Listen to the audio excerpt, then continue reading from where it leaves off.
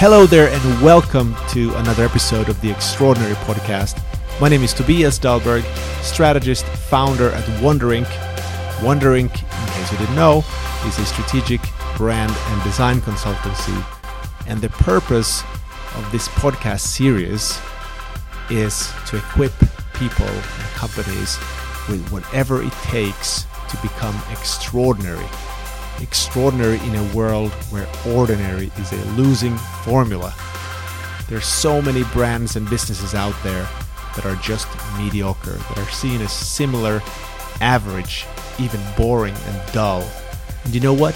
You've probably never heard of many of these companies, and you probably never will, unfortunately. And so in this series, we talk about not only the strategies and the tactics and the ideas that can help you become extraordinary, but also the psychology, the motivation, the underlying ideas for how you make a shift in mindset. It's about holding yourself accountable to higher standards and reaching higher.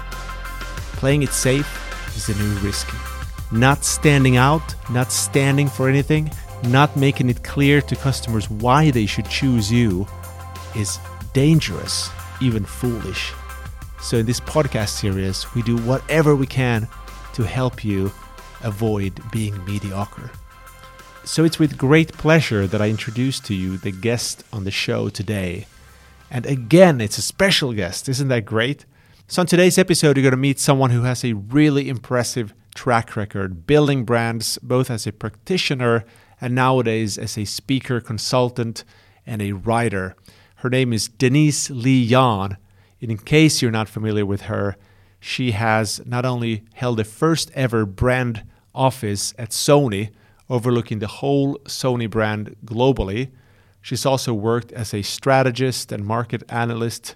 She's worked for Burger King, Land Rover, Jack in the Box, Spiegel catalogs, and Denise has written 2 books that I really recommend everyone to read. Her first book is called What Great Brands Do: The 7 Brand Building Principles That Separate the Best from the Rest. And I have to say, from my own experience, this is one of those rare books that really discusses this idea that brand building is not a marketing job, is not a marketing activity. That brand building is essentially about integrating and connecting a whole organization around an idea. And that's something that I subscribe to very much myself. And actually, that was the founding principle of Wonder back in the day. Her second book that just came out recently is called Fusion. Her second book, her most recent book, is called Fusion: How Integrating Brand and Culture Powers the World's Greatest Companies. This book came out in March 2018, so just recently. And in this interview, we dive into perhaps the most challenging aspect of brand building, brand culture. How you align your strategy with your whole organization. How do you create a culture that delivers and develops your brand over time? I'm trying to create as much value for you as possible, and I'm ever so grateful for the people that come on the show to share their wisdom, the likes of Denise, the likes of Joe Pine that we had before, Nick Westergaard, and many of similar stature that will be on the show in the future. So thank you so much for tuning in, and let's get on with the interview. So today we have Denise Yohn on the show, and she is a brand building expert, and she's also a consultant, a speaker, and author. And welcome, Denise. Hi, I'm great. It's great to speak with you. Great to have you on the show. There's so much I want to talk about with you. Before we jump into it, I just wanted to tell you that I think the way I discovered you was just by randomly buying your book, What Great Brands Do. And I'm someone who reads a ton of brand and business books, and I'm sort of a geek that way. And what was really amazing for me, and I have to say, like, probably out of all the books that I've read, that book resonated with me, or it kind of connected with me so much because it was built around this sort of very similar idea on which I founded my company 10 years ago this year. And that was this idea of... Great. Yeah, that where... Yeah, it was especially this idea of brand as business, because that was something I had used a separate term. I've typically been talking about strategic branding, that a brand is really should be tightly linked to business strategy and business, and it's really about like integration. And that was something that in the Nordic markets, I think branding was so much seen as something, you know, communicational or marketing. So perhaps we could open it up Right. through that, and if you could explain a little bit, like, how do you see it? How do you see branding or brand building? I think you prefer that term. Yeah, and actually I do, because I think that, you know, the term branding, well, first of all, just brand in general is just so misunderstood and misused. But branding, you know, if you think about where the term branding came from, it came from a time when people had, you know, cows and ranches, and they needed to make sure that people would know who the cows belonged to, you know, so they'd stamp their mark on these cows as a sign of ownership. And, you know, I think it's kind of insane to think that that concept is what companies need now when we talk about brands. So I prefer brand building just because I think what I'm talking about is developing an asset that creates value for an organization and for customers. And as you said, if we're the organization, building your brand needs to be tightly integrated with your developing, executing your strategy. Yeah, and so in your book, What Great Brands Do, the 7 brand building principles that separate the best from the rest, which is a good title. You talk about this sort of 8th principle. Isn't that brand as business, or actually tying all of these 7 principles together? Isn't that the sort of the whole idea? So, Yeah. Would exactly. You? Yeah. So, you know, usually when I do a lot of speaking engagements, and usually, you know, what I do is I say, I'm going to take you through the 7 brand building principles that all great brands implement. But I have to tell you that there's actually an 8th principle, which is but you know, you can't really get to the 8th one until you've gone through all 7. So usually, you know, when I'm speaking, I'll go through the 7, and then so brand as business is about thinking and using your brand not as a marketing function, but as a management tool. Right. So then branding sort of transcends marketing as a concept. Would you agree with that then? Right. Yeah. Yes. Mm-hmm. And so maybe we could walk through the 7 principles, if you can. I'm sure you can remember them, even though you wrote the book in 2014, but I'm sure you speak about them a lot still today, right? Sure. So would you like me just to quickly go through all 7, or do you want to take each one at a time? Well, we could go through the 7 ones, for example, and then we could jump into them, if that's okay with you. Okay, so let me just, sure. So I'll give the overview. So great brands start. Yeah, great brands start inside. I mean, great brands start brand building by cultivating a strong brand-led culture inside the organizations. Number 2, great brands avoid selling products. Great brands know it's far more effective to seduce people through emotion as opposed to pushing their products on them. Number 3 is great brands ignore trends. In fact, often they ignore their competitors as well and create their own cultural movements that everyone else wants to follow. Number 4 is great brands don't chase customers. They gender their brand equity, chasing after elusive audiences.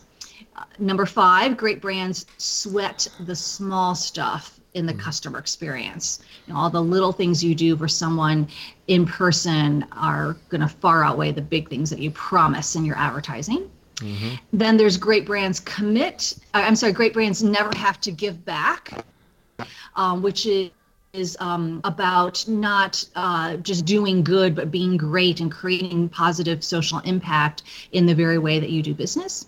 And then the last action is great brands commit and stay committed to the core of their brands, and they refuse to be distracted by anything that would make them stray from that core. So those are the 7 in Reader's Digest version. The Reader's Digest, that's fantastic. And the eighth one then is the integration of all these, right? The management that should sit on top of marketing, right? So how do you have it should stay, it should, I'm sorry, Tobias, I should say it should be at the top of the organization.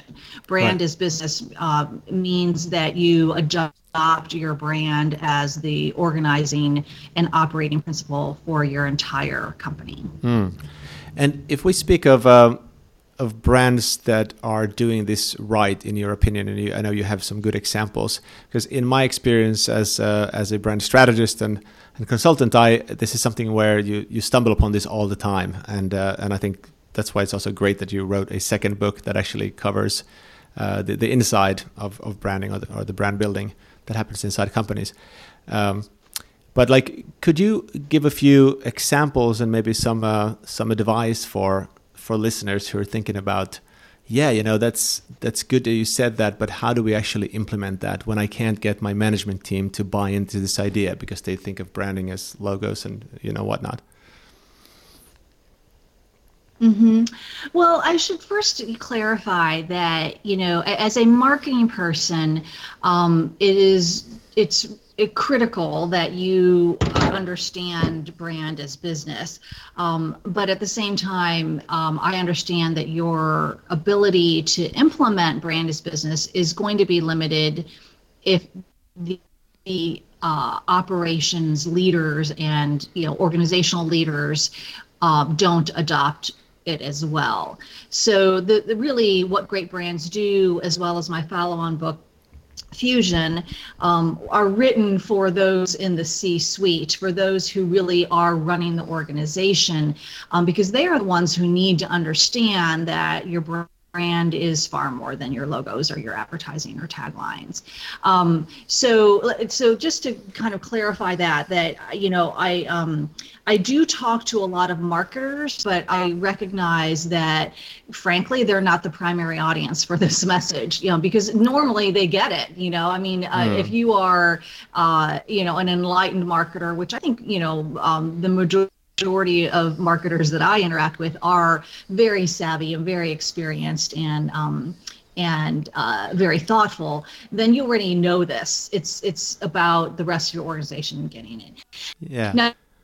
Now, one thing I say can help turn the light bulb on for people, and one thing that really helps a lot is to think about brand touch points. And in What Great Brands Do, I introduce a tool called the Brand Touchpoint Wheel, which is a framework, a visual framework that identifies all the different ways that someone outside your company comes into contact with your brand, and then how all your internal groups impact those touch points.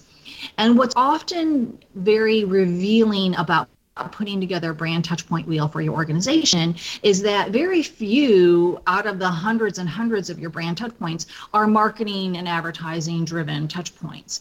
When we put together a brand touchpoint wheel at Sony Electronics, I think we had like over 240 touch points, not including all of our products. And out of that 240, like only 40 of them were advertising and marketing touch points. And so what the touch point wheel did, and what that exercise did, was help everyone else in the organization realize, wow, we actually have a role in interpreting and reinforcing our brand. So for example, quite a few touch points were with our sales team. And at that time, when I was working at Sony, we were primarily selling through retail channels like, Best Buy and Circuit City and those kinds of retailers. And so our sales teams were selling into those companies. They weren't selling to direct consumers.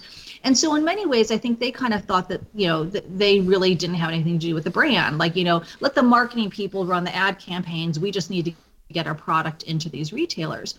But by showing them that the way they represent and interpret the brand to, let's say, a Best Buy client account, definitely impacts the way Best Buy then interprets the brand to their customers.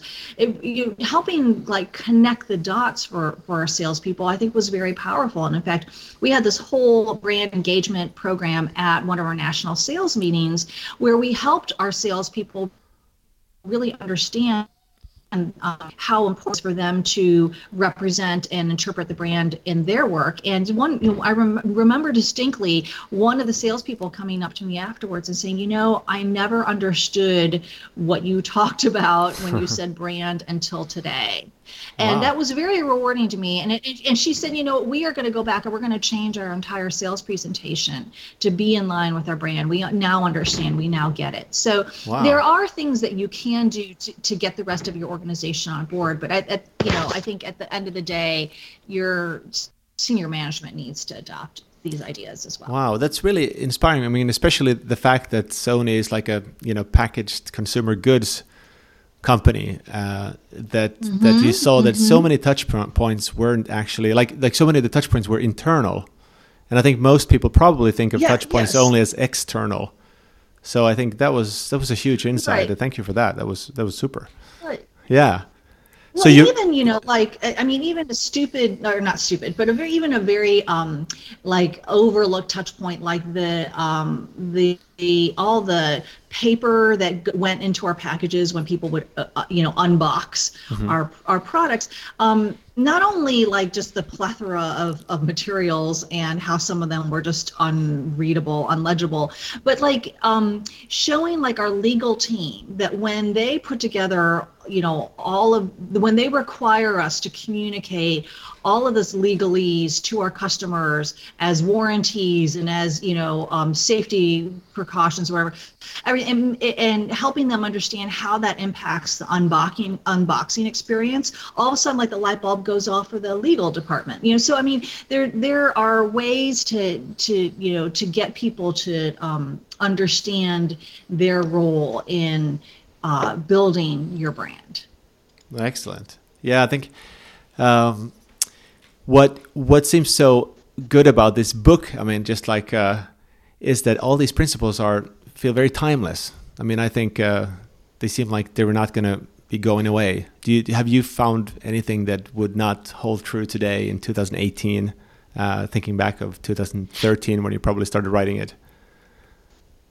Yeah, no, that's a great point, Tobias, and you're absolutely right. I think there is timeless, and that's why even though the book, What Great Brands Do, came out in January of 2014, I continue to sell thousands of copies of it every year. And in fact, my publisher is kind of like surprised that people are still buying it. And I'm like, I'm not surprised. I mean, I'm pleasantly surprised that I'm still able to, retain the sales, but I'm not surprised because these brand building principles are eternal. Now, the way that you execute on them has definitely changed. So for example, one of the principles that I talk about is great brands never have to give back. And again, this is the idea that you don't just want to kind of check off the box on corporate social responsibility and do like a philanthropic donation or, get involved, have your employees run in a charitable 5K and call it a day. You actually want to make a positive impact as a business. And so, since even in the 4 years since I've written the book, I think a lot more companies have become aware of the expectation that people have that they will make a positive social impact and that they will be more responsible stewards of culture and a society and the environment.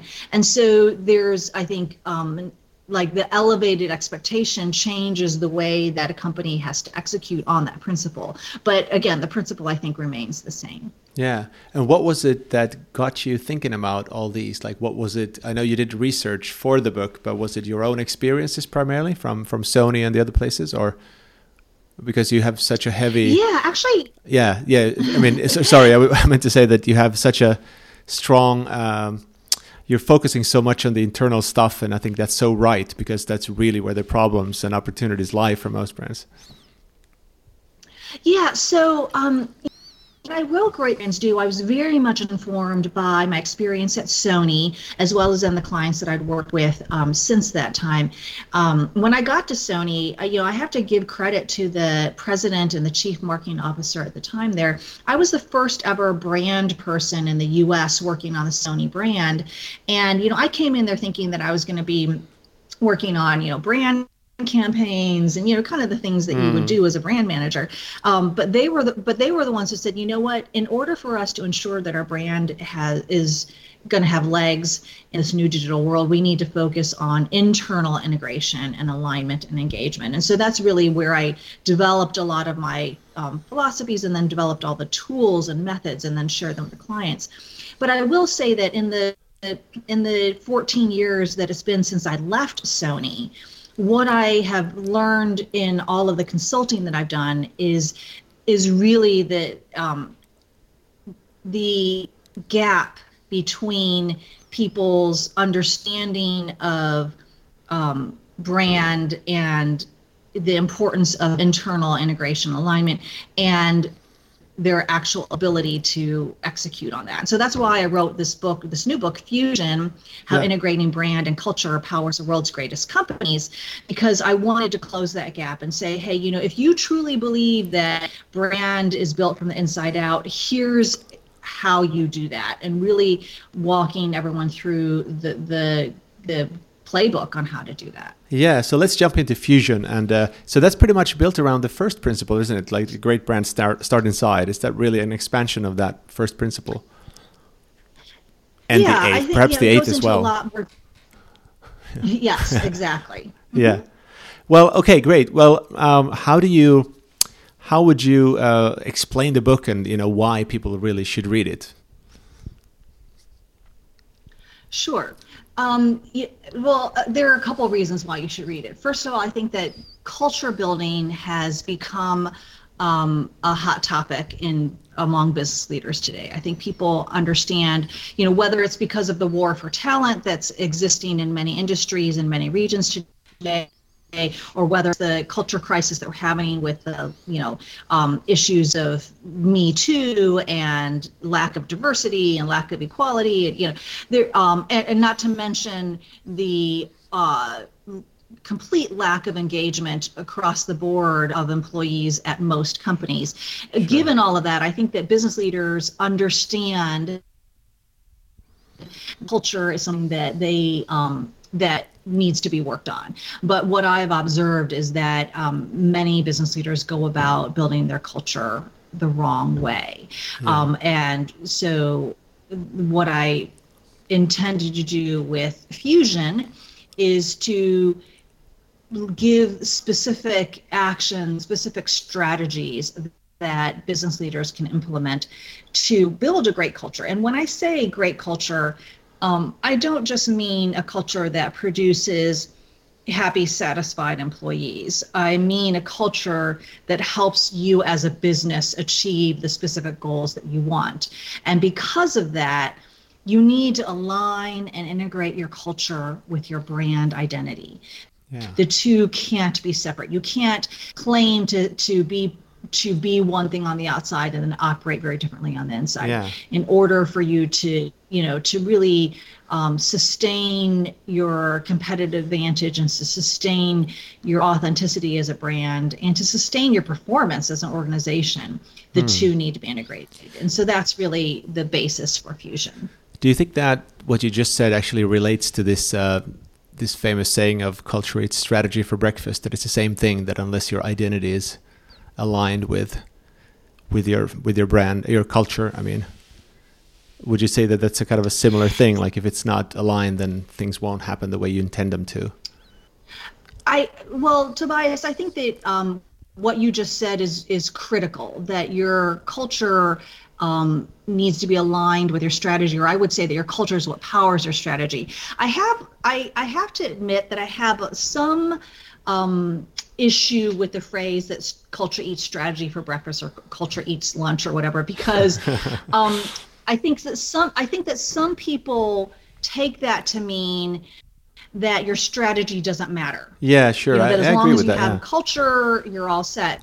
Right. I think nothing could be further than the truth. I mean, you need to have your strategy. You need to know, as a company, where you're playing, who you're competing against, who you're targeting, et cetera. But if you don't have your culture that supports that strategy, then that also falls, you won't be successful. So, I mean, you really need to have both. So, Yeah. yes, it's really it's the alignment and combination of the two. Yeah, I mean, I agree 100% with that. I mean, I've also thought of that. I mean, I think it's attributed to Peter Drucker or something. And whatever he says is, of course, will live on forever. But I do agree in the sense that I actually have experienced it so many times. And for me, that really means that when you have worked on a strategy and you sometimes even feel quite proud, or most often actually feel proud and very excited for the client, and the client team or the leadership team can be really excited. But then there are things that start to happen that actually start killing it, like piece by piece. And when you get to execution in a brand, reinvention or rollout or whatever it is, you piece by piece, that vision and that strategy and that desired precision just comes down to something really mediocre at the end. If the culture is one that accepts mediocrity, then for sure, or they play it very safe, then the execution is going to be very safe. And for me, in my experience, this is like the most crucial part of brand building, actually, and the most difficult part. I think like it's quite. I mean, I'm not saying anything else is easy, but I think like having a great insight as a foundation and crafting a strategy, it's all controllable in a different way. Even designing touch points. But getting culture and getting people to align on particularly like a bold vision, it's super difficult. What are your thoughts on that? Yeah, and I think that most people think that they can just set the strategy and then it will happen. And and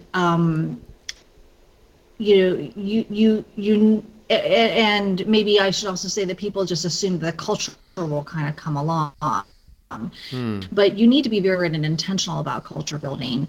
I always say that you need to be engaging people in their heads so that they understand what the strategy is. You need to engage in them in their hearts so that they are motivated to support it, and then you need to instruct them with their hands and their feet so they know how to align their decision making and behaviors and actions with the strategy.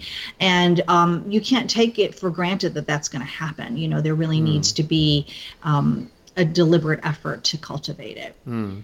What would you say, like, what would be your best advice for, let's say you have a new brand strategy and the people who were part of building it, envisioning it, are very excited, and then there's a big organization that needs to get behind it or needs to be aligned. Like, what would you typically do as the second step after that strategy is ready? Well, I would point you to one of the actions in Fusion, which is ignite your transformation through employee brand engagement. And in the chapter where I talk about that strategy, I highlight three initiatives or three ways that you can achieve employee brand engagement. So before I get into the three, let me just explain that I think that it's important to define, when I say employee brand engagement, I mean specifically engaging your employees with your brand. So employee engagement in general is good, but again, you don't just want engaged employees, you want to engage employees who produce the right results. Right. So employee brand engagement it achieves that integration that I was just talking about in the heads, the hearts, and the hands and the feet.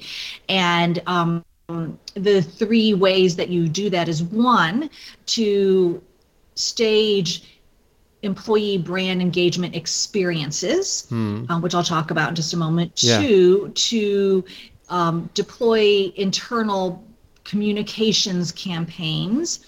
And three, to develop brand tools and toolkits.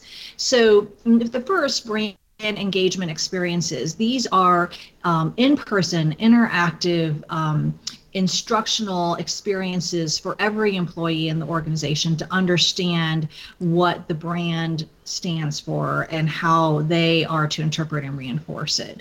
And I should say in person as much as possible. You can also use a lot of technological solutions to do this as well, but you want to involve everyone in your organization. So the company that I talk about in that chapter, one of the companies that I talk about in that chapter is MGM Resorts. They run some of the most iconic resorts and hotels in Las Vegas and around the world.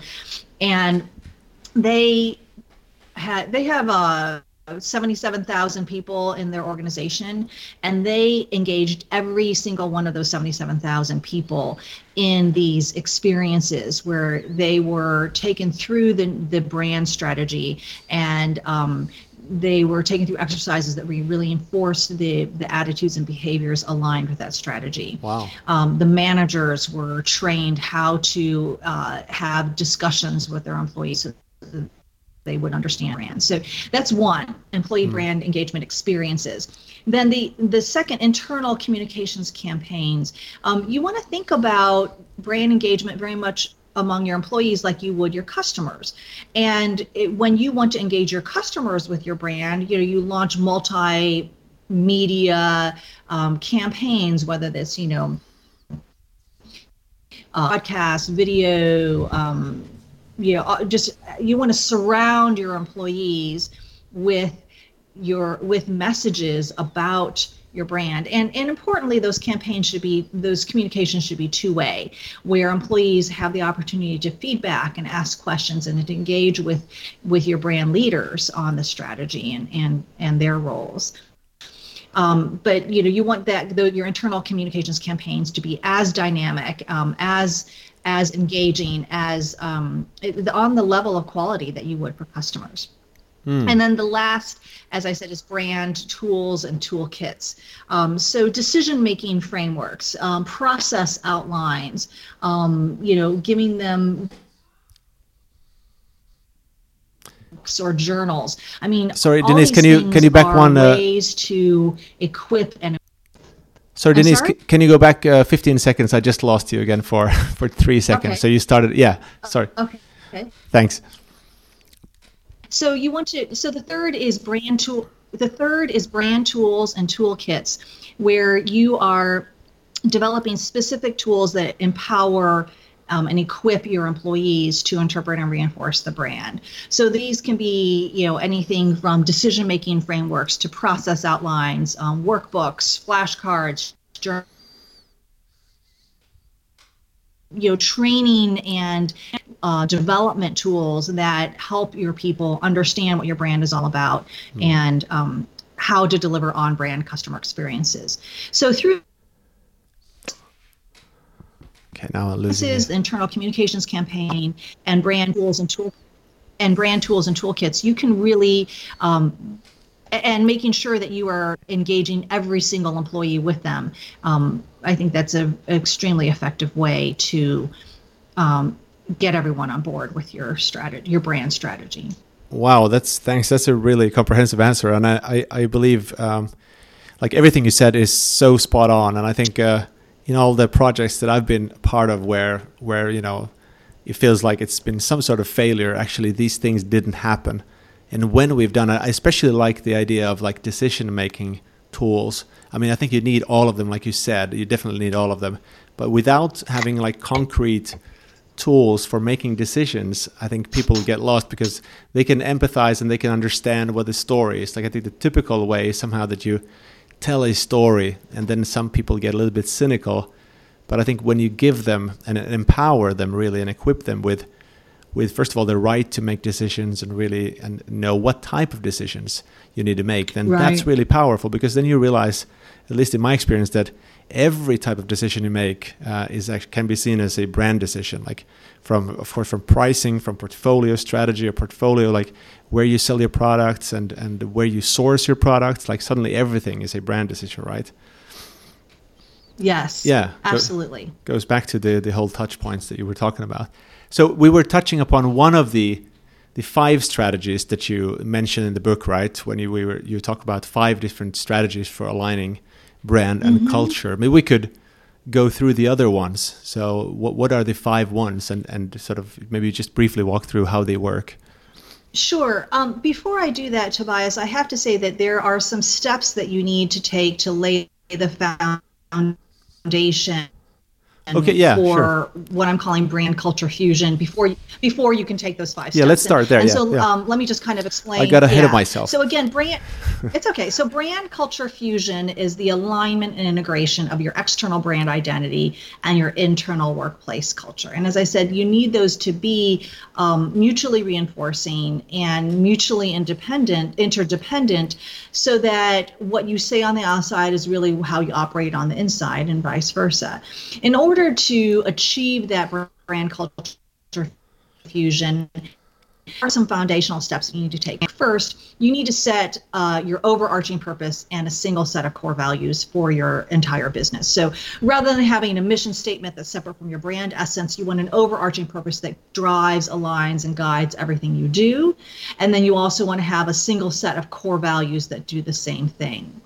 Then you should assess where you are on your brand culture fusion today, and really pinpoint the areas that you need to work on, and it's so that you know where to focus your attention going forward.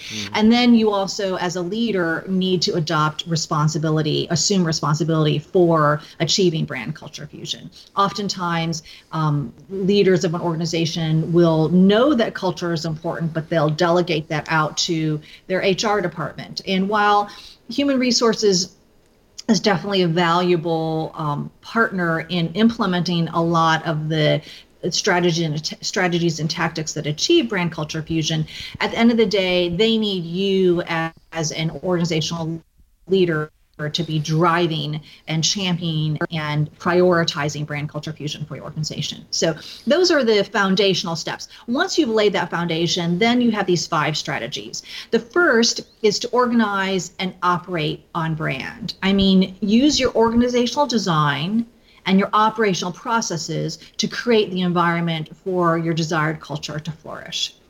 Then you want to create culture-changing employee experiences. Just as you would carefully design and manage your customer experiences, you do the same thing for employees, so that employees will deliver the experiences that you want to your customers. The next strategy is to sweat the small stuff in your employee experience. So if this sounds familiar, because in What Great Brands Do, I talk about sweating the small stuff in your customer experience. Now I'm talking about doing the same thing in your employee experience. Then we get to the strategy I was just talking about, ignite your transformation through employee brand engagement.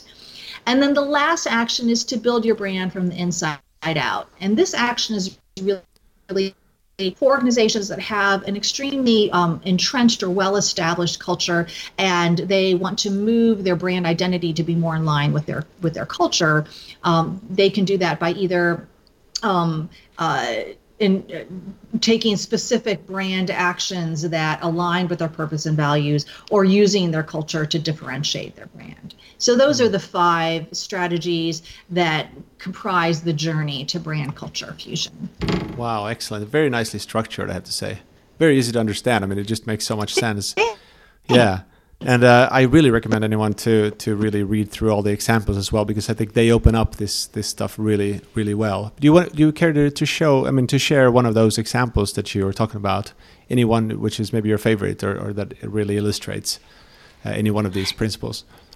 Yeah, well, I'll talk about creating culture-changing employee experiences, because I think that, if many of the people in your audience are marketers, this is probably where they can have the most impact. Let's talk about creating culture-changing employee experiences, because I think as a marketer, you already are involved in creating customer experiences, so you can turn that expertise and experience towards internal employee experiences as well. And the example that I'll use here is Airbnb. Airbnb has a brand identity that is rooted in the idea of belonging. Yes. In fact, they have this campaign campaign called Belong. But belonging is more than an external idea for the organization. It's really their overarching purpose. They want to create environments where everyone can feel like they belong. And so part of that is internally within their organization, helping their employees feel like they belong at Airbnb. And so they design every step of the employee experience, from when people are first just interviewing for a job, all the way through their entire, all the different interactions, all the different steps and stages of their employment experience to the end of their employment, to facilitate this sense of belonging, whether it's really focusing on their core values, and ensuring that people feel like that their core value, their own personal values align with the organization's core values, whether it's designing the workplace environment to make people feel like they belong, whether it's creating connections between hosts and guests and employees so that everyone feels like they're part of the same community. All of these things that Airbnb does to design their employee experiences are intended to create the sense of belonging. And I think the results speak for themselves. Airbnb has grown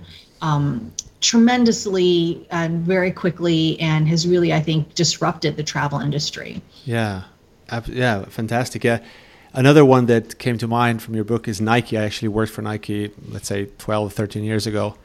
And I have to say that their culture, I still keep talking about the culture. I mean, it was so in line with the Nike that, as a consumer. Actually, it was much richer, obviously, and so engaging. And you got to meet with, superstars like, I've stood next to Michael Jordan at these events, for employees. And I think the way that they make you feel like so special and unique is just really magic. And I don't see that with many companies, but that's from what I understand is what you're talking about, is that it really is an experience and something that you feel. I mean, at Nike, I still remember I then moved to Coca-Cola, the Coca-Cola company. I mean, and I remember it was very hard to leave just because it was like you were part of this tribe and you had access to something which you knew you would never have access to as a consumer. So that was pretty powerful. Mm-hmm. Yeah. I think it really speaks to the fact that employees will only deliver experiences to customers that they have themselves. And this excitement and passion that you experienced as an employee, I think, could only translate into the customer and what you were doing for customers at Nike. So I think that's a great example of integration. Yeah. I have to say that I'm a little bit disheartened by the recent news of what's happened at Nike, and I'm trying to sort out what is the truth and what really happened and what are they doing to fix it.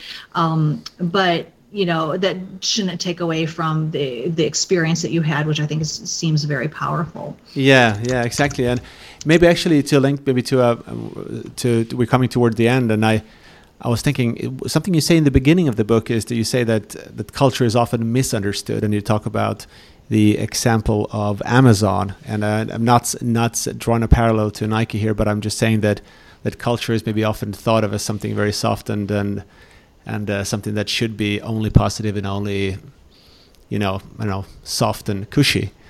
But can you maybe touch upon that a little bit? Yeah, I'm glad you brought that up, Tobias, because I think that one of the most important points about brand culture fusion is that because you are integrating and aligning your brand and your culture, by that very definition, your culture needs to be unique. And so while there's a lot of rhetoric out there that talks about how you need to have, like you said, kind of this warm, cushy culture where everyone is friendly and feels like family and managers are supportive and nurturing. And so then I think that gives everyone the impression that that's the kind of culture they need at their organization. And that's just not right. There's one right culture for every single organization, and that is a unique culture for that organization. So in the case of Amazon, I think that they are either famous or notorious, depending on how you want to look at it, for having, extremely high performance, extremely competitive, extremely demanding culture.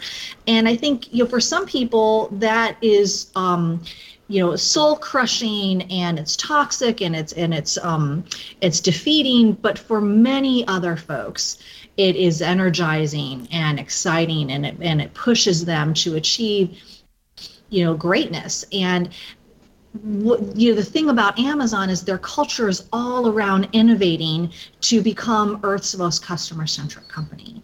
And because of that, everyone has that drive, and everyone holds themselves to these high standards, and everyone is aligned with that goal. So that's why I think they become so effective as an organization. Yeah. So I think that's a great point for us to end on, is that your culture needs to be as unique as your brand. Amen. Sounds wonderful. Well, Denise, thank you so much for all this wisdom. I think there's so much to learn in this book, and I genuinely mean it. And I think, especially as someone who's been through so many programs and so many strategies and seen so many of them fail as well, I have to say this is a book that the world needs to read. This book, and especially people outside marketing, you really need to get your head around this book and the ideas in it. And I think, as in the first book, in the What Great Brands Do, these principles are also timeless. I mean, it's something and that's what good principles are. They are timeless. I think there's something that you just need to practice them and get them right. I mean, isn't that really what the process is? Like, start somewhere and just start incorporating them and do that until you get them right. Would you agree with that, Denise? Absolutely. And I say that brand culture fusion is a journey. It's not a destination. I don't think that you'll ever truly arrive. I think it's something that you continue to work on, and to your point, you continue to learn. I think that a company like Airbnb isn't just kind of checking off, saying, okay, we achieved belonging, now we can go do something else. I mean, they're constantly pushing themselves to figure out, how do we continue to cultivate this culture and to become better. And that's what great brands do. So there you go. That's perfect. Thank you so much, Denise. Thanks so much for being on the show. I really appreciate that, and this was really powerful stuff. Thank you. Thank you, Tobias.